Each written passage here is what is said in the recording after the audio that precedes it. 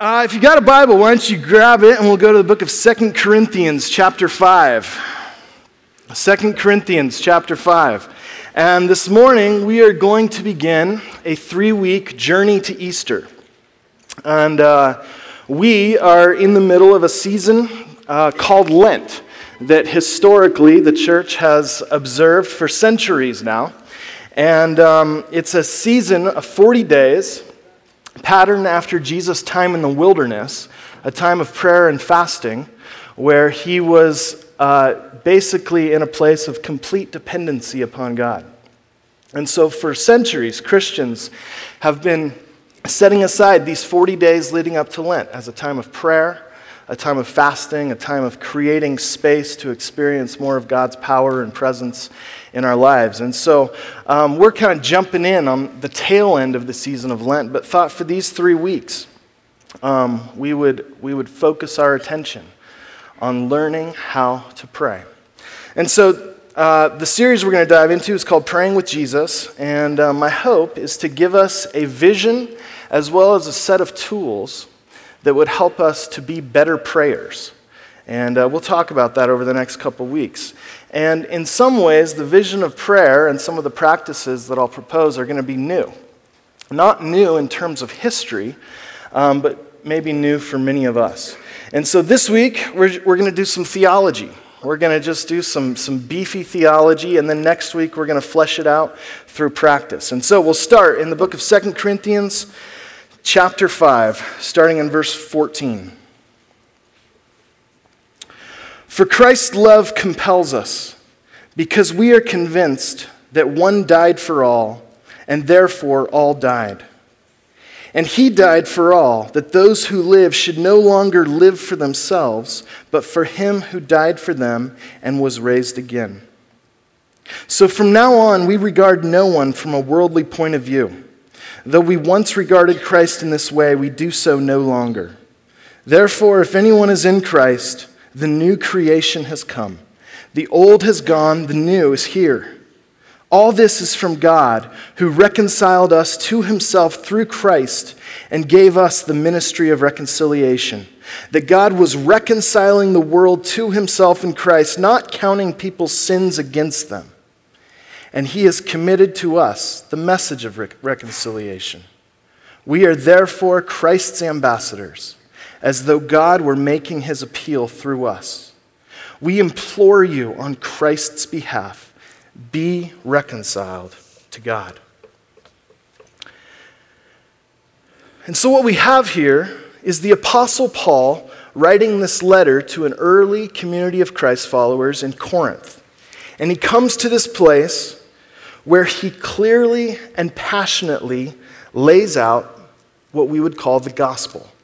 The good news that in Jesus Christ, God is reconciling all things to himself. And so you'll notice in that passage, Paul repeatedly uses this word reconciliation to describe God's mission in the world, or to describe what it is that God is actively doing in the world. Reconciliation. It's a word that can be understood as the holistic repair of damaged relationships. Taking all those relationships in our world that have been destroyed by sin and by evil and by selfishness and by greed. Relationship between us and God, between us and each other, between us and ourselves, and us and the rest of creation. All these damaged relationships, Paul is saying, the good news is that in Jesus, God is reconciling, holistically repairing all these damaged relationships. That is what he's up to. That's God's mission in the world. And since it's God's mission in the world, it's also the calling or the vocation of God's people, that we are to be ambassadors of this kingdom, ministers of reconciliation. He says we've been given the message and the ministry of reconciliation, essentially meaning we are called to join Jesus on his mission of making all things new. But in Paul's mind, for us to carry out the ministry of reconciliation, to become the kind of people that the world needs most, something needs to happen in us first. And that is that we must first be reconciled to God. that we, as humanity, need to have our damaged relationship with God holistically repaired and made new, brought together in the way that it was always supposed to be. And so where we'll start this morning was with this question: what does that mean? And what might that look like for us as a community of Christ followers to be reconciled to God, to live in right relationship with Him? Or from God's perspective, maybe the better way to ask it is, what kind of relationship does God desire to have with us? What is His dream? What is His vision? What is His heart and hope for humanity? What is He working towards through this incredible gospel? What does it look like to be reconciled to God? I want to show you a movie clip, which in Preaching 101, they tell you never to do, because if it's an interesting movie clip, then everyone's going to want to just keep watching the movie and be disappointed when they have to keep listening to you. So I rarely do this, but this one is so helpful. It's from a movie called The Way, Way Back. Came out 3 or 4 years ago, had the chance to see it when I was down at Sundance in Salt Lake. Saw it when it first came out. And the opening scene of this movie is what we're going to watch. It's about 3 minutes. And it's this 14-year-old kid named Duncan who's on his way to spend the summer with his family at his mom's boyfriend's beach house. And the mom's boyfriend is played by the jerkiest version of Steve Carell you've ever seen. And the opening scene of the movie is Steve Carell driving this vintage station wagon, and Duncan, the 14-year-old kid, sitting in the way, way back. Do you remember that in the old station wagons? Okay, so let's watch this, the first 3 minutes of The Way, Way Back. Duncan. Duncan. Duncan, are you sleeping? No. Let me ask you something. On a scale of 1 to 10, what do you think you are?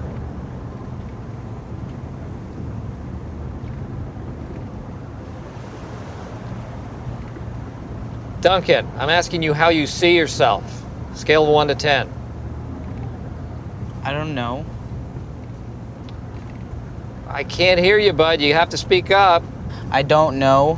What don't you know? How you see yourself? You don't have any opinion.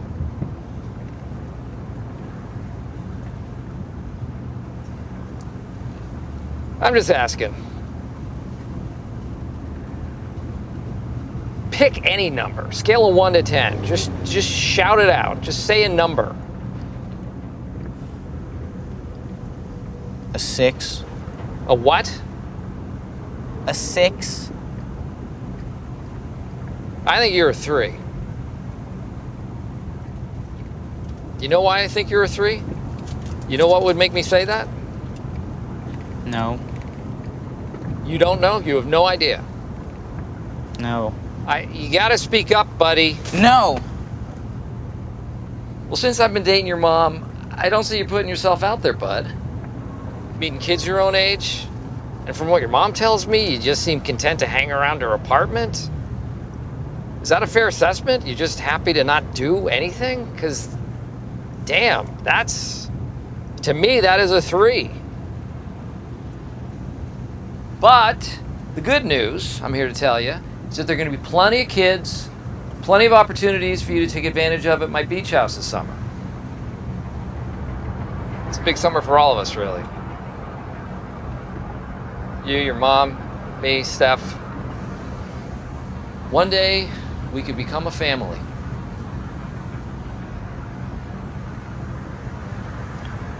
So what do you say? Let's try to get that score up, huh? Aim higher than a 3? That sound good?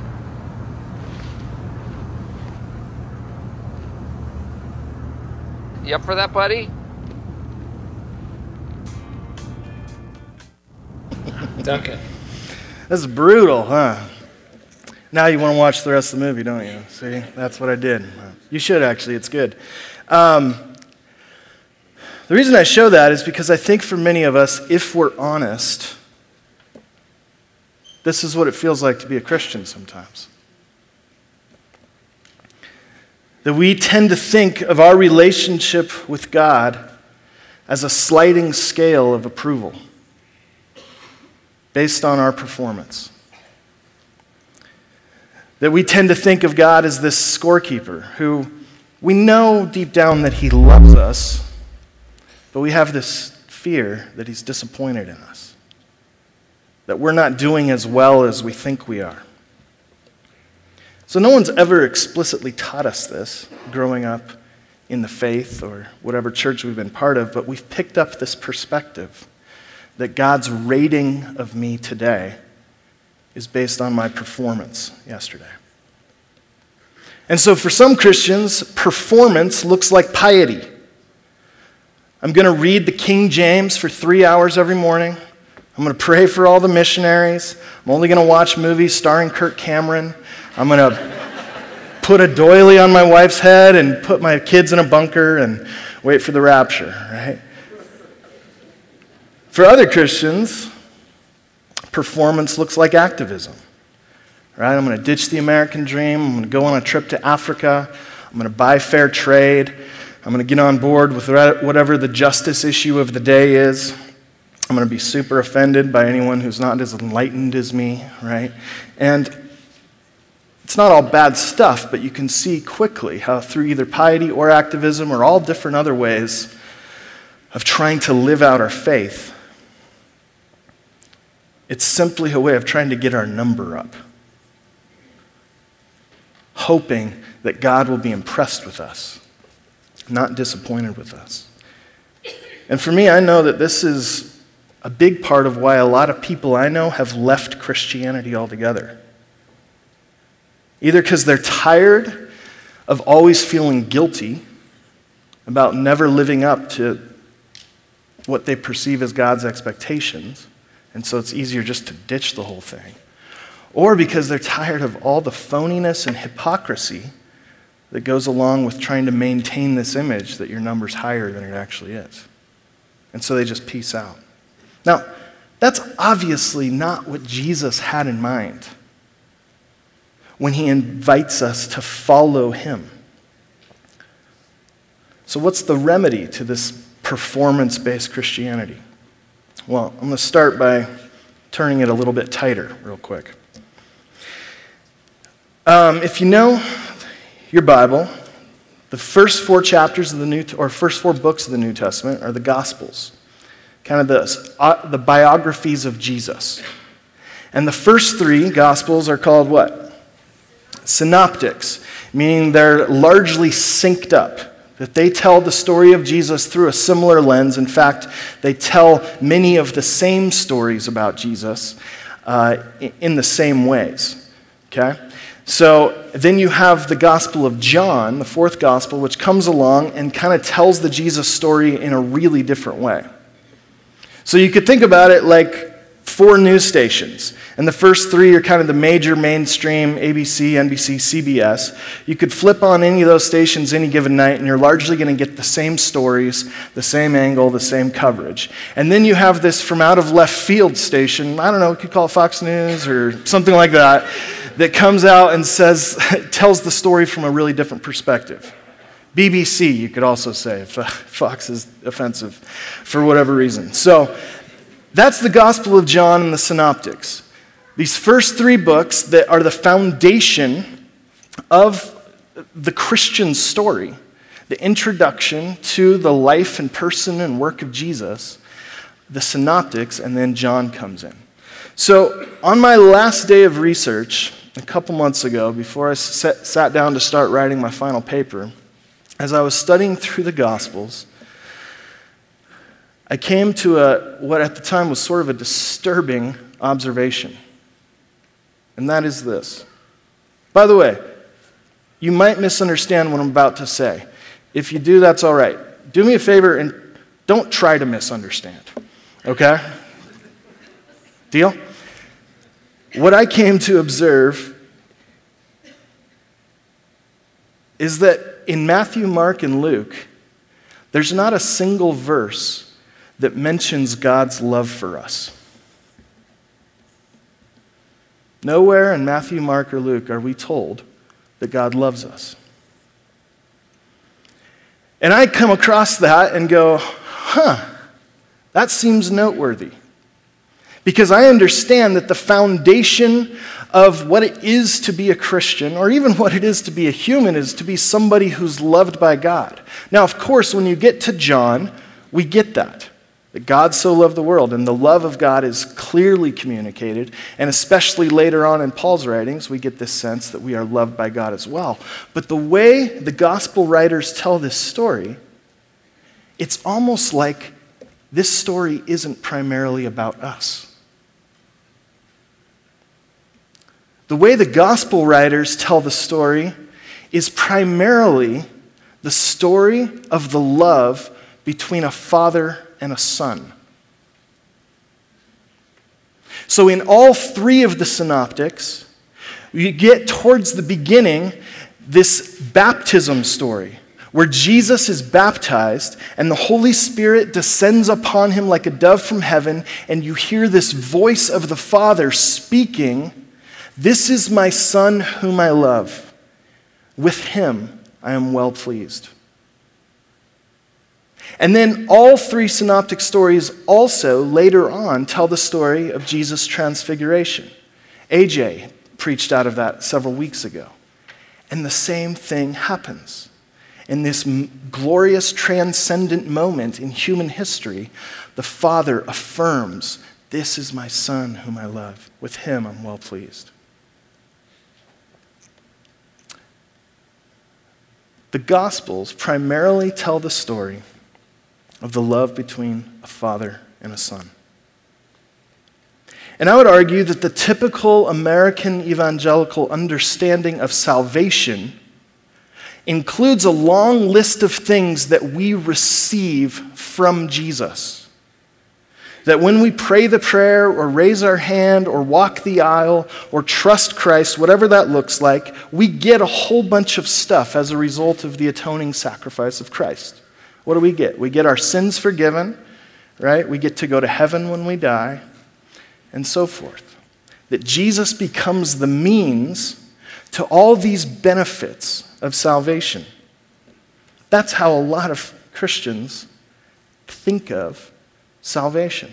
Jesus gives me a bunch of stuff, but we fail to grasp the good news that there's this profound beauty and mystery to the gospel that starts with the fact that Jesus isn't just the one who gives us this long list of things, that Jesus himself is the one whom we receive.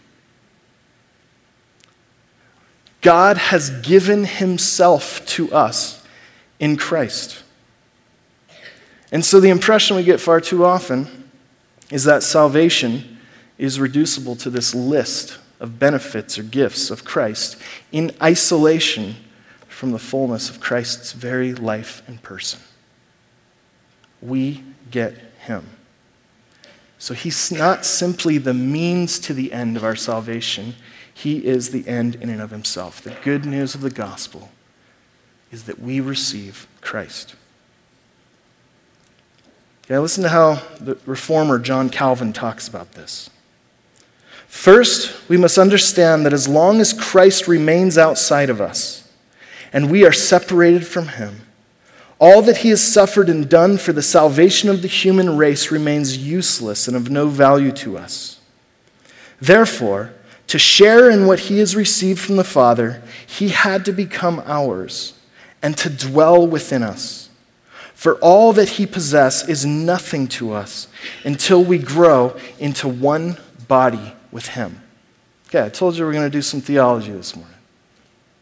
The theological term that we use to describe receiving Christ is union.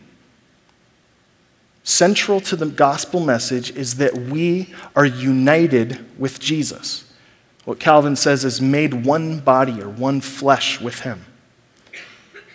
And it's a collective phrase, union with Christ, that encompasses a vast number of terms and expressions and images in the New Testament that refer to the oneness that we as Christians have been given with Jesus.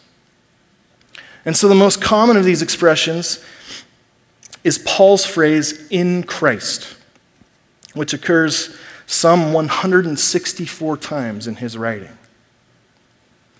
Like nearly every imaginable aspect of God's work in the lives of his people is described by Paul in terms of our union with Christ. Okay, let me share a few examples. We have eternal life in Christ. We are justified in Christ. We are glorified in Christ. We are sanctified in Christ. We are called in Christ. We are made alive in Christ. We are made new creation in Christ. We are adopted as children of God in Christ. We are elected in Christ. And we are raised from the dead with Christ. Look for it. When you read the writings of Paul, the language of in Christ, or also Christ in us, or many times as well, that we are in him and he is in us. All of these are seeking to describe this profound and beautiful mystery that God is reconciling us to himself by including us in the very person of Jesus. We receive Christ. We become one with him. In fact, this notion is so embedded in Paul's thought that it's simply the way he talks about what it means to be Christian. Paul never uses the term Christian, but 164 times he refers to those who are in Christ or in the Lord, as if that phrase is simply what it means to be Christian. And so clearly, what I'm not saying is that for some Christians, you can work your way up God's sliding scale of approval and become somebody who's in Christ. What I'm saying is that the Bible teaches that this is already true of all Christians. In fact, it is what it means to be Christian. We are those who have been united, joined together, mysteriously unified with Jesus himself, whether we know it or not. And so this means that those who have been saved by grace through faith into glorious union with Jesus, what that means is that everything that's true about Christ is now true about us. The gospel is that his biography becomes ours. His resume becomes ours.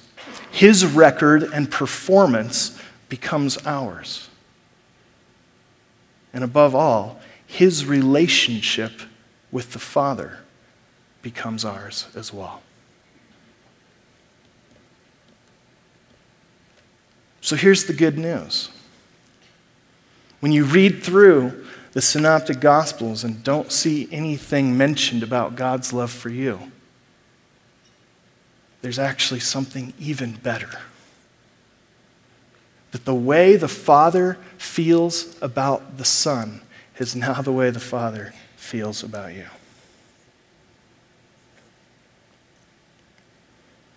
And what this means is that there is no sliding scale of approval that we're trying to navigate in our walk with Christ. It means that God's view of me today isn't dependent on my performance yesterday. It means that God sees me the exact same way he sees his only begotten Son, Jesus, because I am in him and he is in me. That's good news, isn't it? So if you ever wonder how God feels about you, or how much the Father loves you, simply think about, how does the Father feel about the Son? How much does God the Father love Jesus? And that's where you live. That's who you are. as those who are in Christ. And so when we talk about being reconciled to God, having a severed relationship with God being holistically repaired, this is what we're talking about. A complete and total renovation.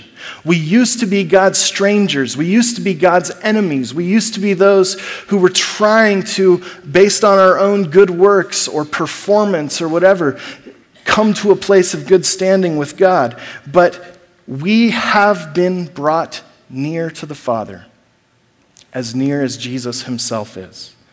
Because the Son is one with the Father, we are joined with the Son, and we are therefore joined with the Father in the exact same way.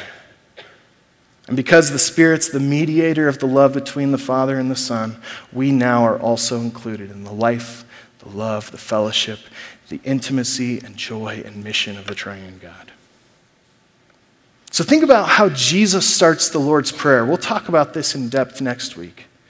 But when his disciples say, Lord, teach us to pray, Jesus says, when you pray, pray like this. And he starts with our Father. What Jesus is doing is saying, my Father is now your Father. He is inviting his disciples to pray together with him to our Father.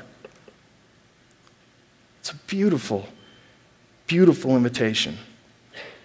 So everything that's true about Christ is true about us. And this is mysterious. I get that. Logically, it's hard to pen out because I'm going, if his biography is my biography, that doesn't make sense because I never was crucified and I never rose again. Paul says you were.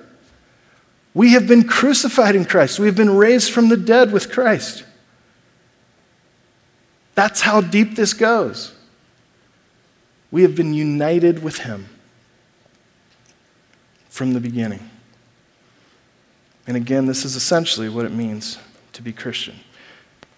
Here's another way of looking at it. Let me show you an icon by Rublev. This is from Genesis 18, and it's the story of the three strangers who Rublev takes a stab and says maybe these three visitors were actually the Father, Son, and the Holy Spirit.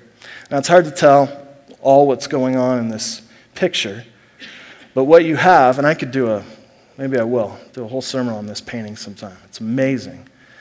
What you have is this depiction of the Trinity. Father, Son, Spirit from left to right. And all of them with identical faces and identical hair, identical bodies, showing the oneness, the unity of the Godhead. But then you also have some distinction. They're dressed differently. They're kind of positioned differently in relation to one another.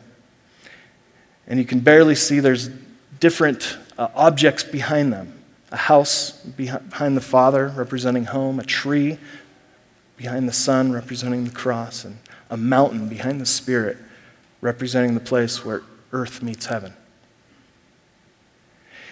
And I could go into detail about even the very angle of their heads and what that communicates in their relationship to one another. But what I would simply call our attention to for now is that there's three members of this Godhead, and there's four sides to the table. And it would seem to me that the artist intentionally leaves the open seat facing the viewer, inviting us to pull up a chair, to join the dance, to become part of this beautiful, communal, relational God.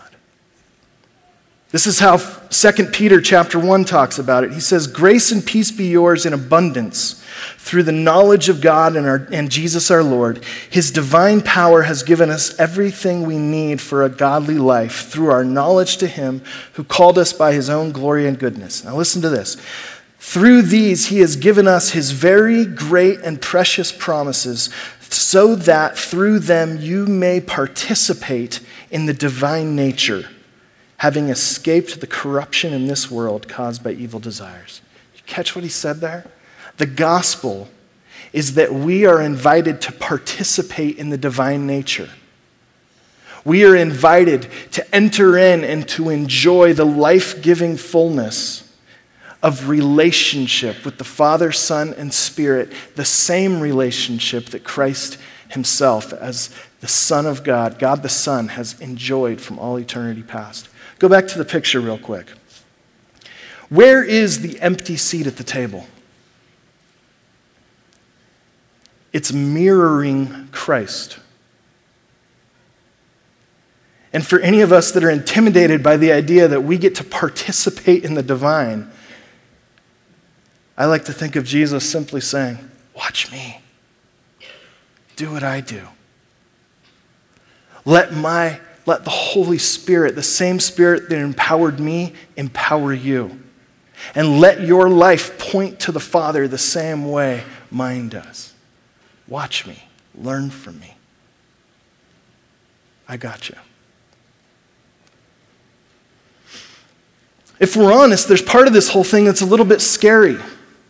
Now again, in light of don't try to misunderstand me, do we become God? Do we become part of the Trinity? Is it now a God quad that like Pete's the fourth member? Like, let's hope that's not true, right? But we are invited to participate in this glorious union. And there's part of that that's terrifying. There's part of us that almost hopes that that isn't true because it's so different than how we're used to operating on that sliding scale of approval. And for some of us, the religious motivation of being good has become so central to our idea of Christianity that it's pretty threatening to have someone tell you that your standing before God isn't affected by any of it, right? So the nature of salvation is that we are included in Christ's relationship with the Father.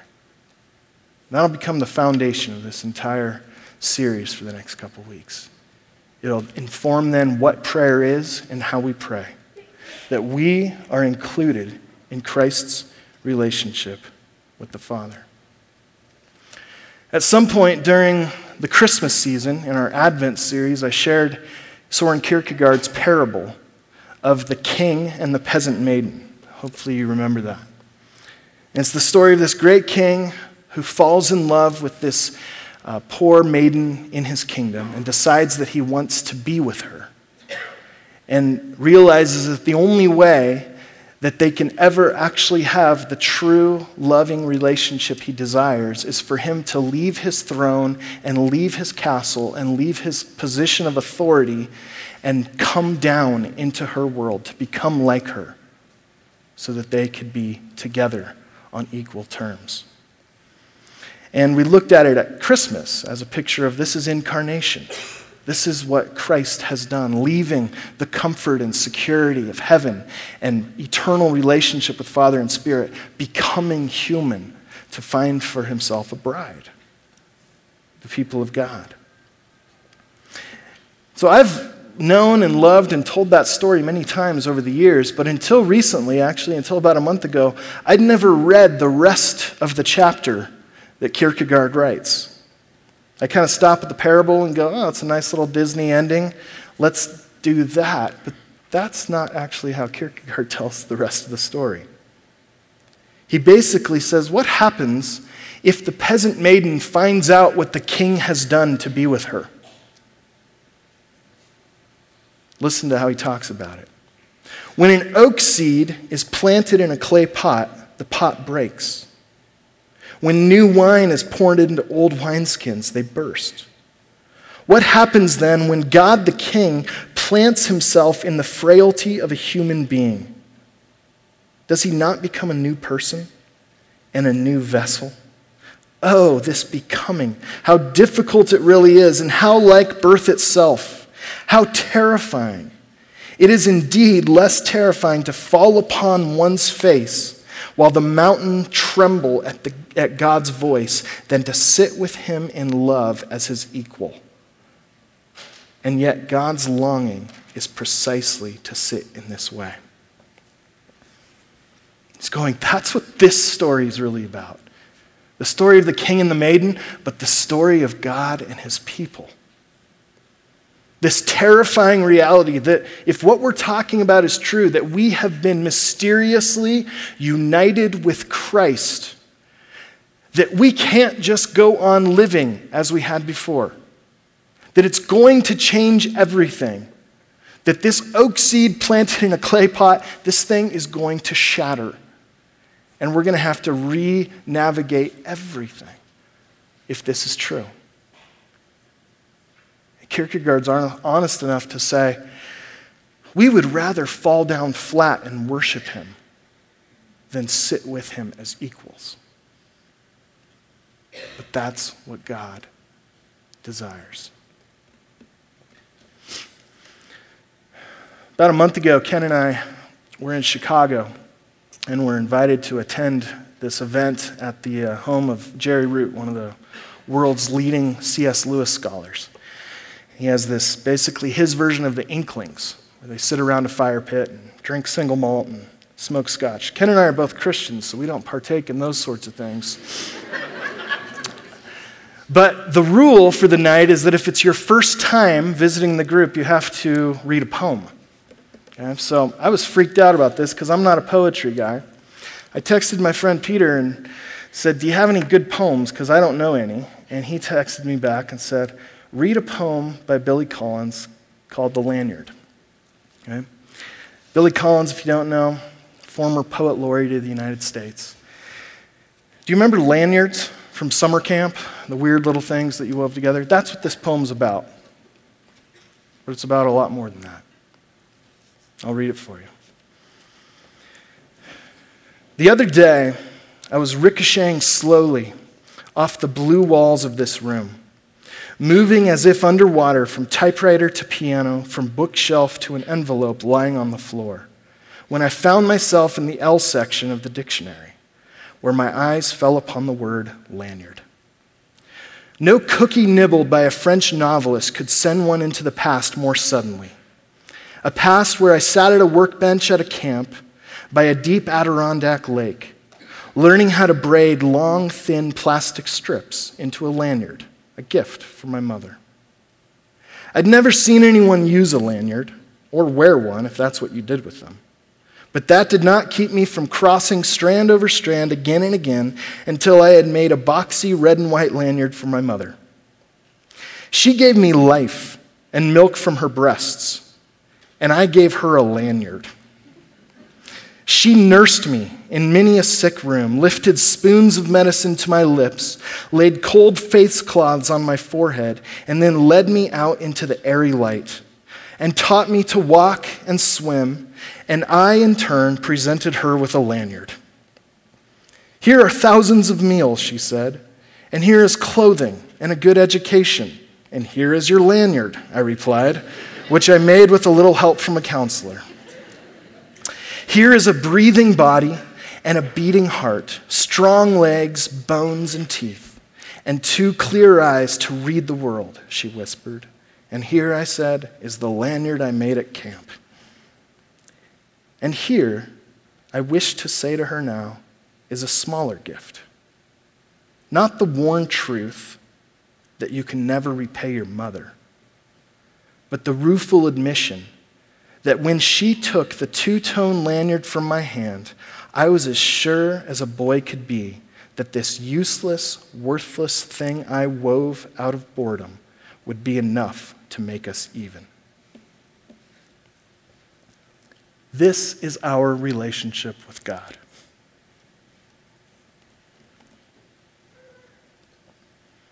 And I love what he does here, both kind of emphasizing the fact that, yeah, you can never repay your mom, or no, we can never earn God's love.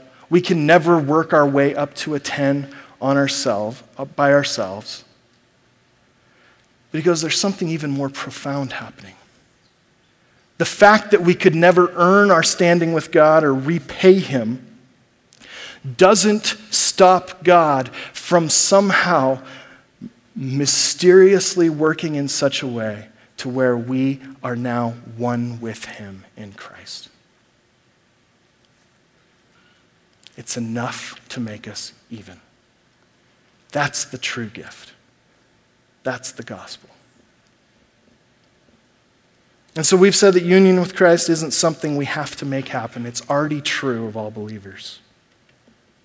But what that doesn't mean, obviously, is that all of us are experiencing the fullness and the joy and the life-giving power that God is offering to us in Christ.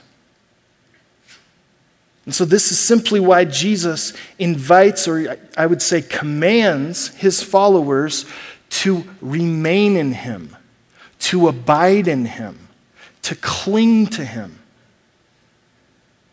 If he's the vine and we are the branches, as he says in John, that our most important priority is to make sure that we stay connected to the vine, to remain in his love.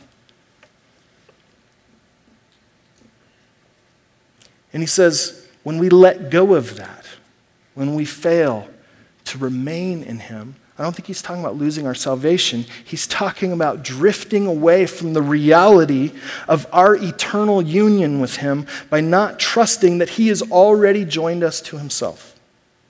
He's saying, don't fall into the trap of thinking that your standing with God is based on a sliding scale of approval.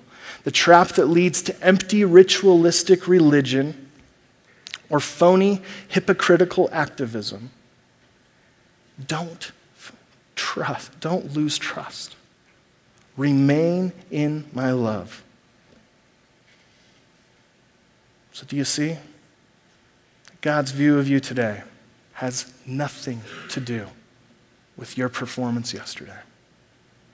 When God looks at you, he sees you the exact same way he sees his son. Because you are in Christ. Next week, we'll talk about how do we live out of that union? And how do we relate to God as those who have already been reconciled to him? And I hope what you'll see is that when I talk about prayer now, it's not a way of working our way up from a 3 to a 6. It's communicating or sharing in the communication between the Father and the Son because we're already 10s. And I look at you and I don't see a 10. You look at me, you definitely don't see a 10. And the gospel is that God does because of who Christ is and what he's done on our behalf. So that's where we're headed. Ben and the band will come and lead us in a response and worship. And part of our response every week to the Word of God is an opportunity to give. And I want to make sure that we know that as a worshiping community of those who are united with Christ, when we give an offering, that also isn't simply a way to try to work our way up and pat ourselves on the back and be able to look down on Christians who are less generous or less faithful than us. But if union with Christ is true, then it actually changes the way we see all of life, including our money and our stuff and what it means to be part of a community of those who are united with Christ.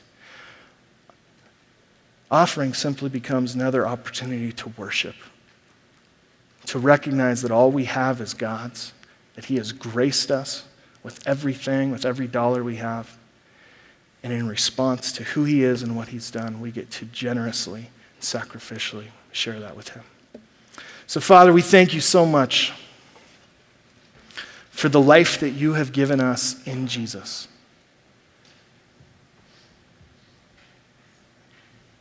And I would pray for myself, for my brothers and sisters here, that by your Spirit, our eyes and hearts would be opened up to the reality of this good news. And I would pray that we would learn to live deeply into this reconciled relationship with you.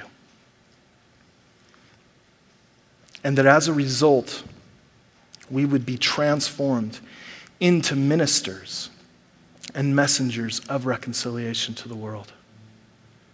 That we would be those used by you to bring hope, to bring healing, to bring holistic repair to all the damaged relationships, both here in our own homes, in our own city, and wherever you're working around the world. God, we want to be part of it.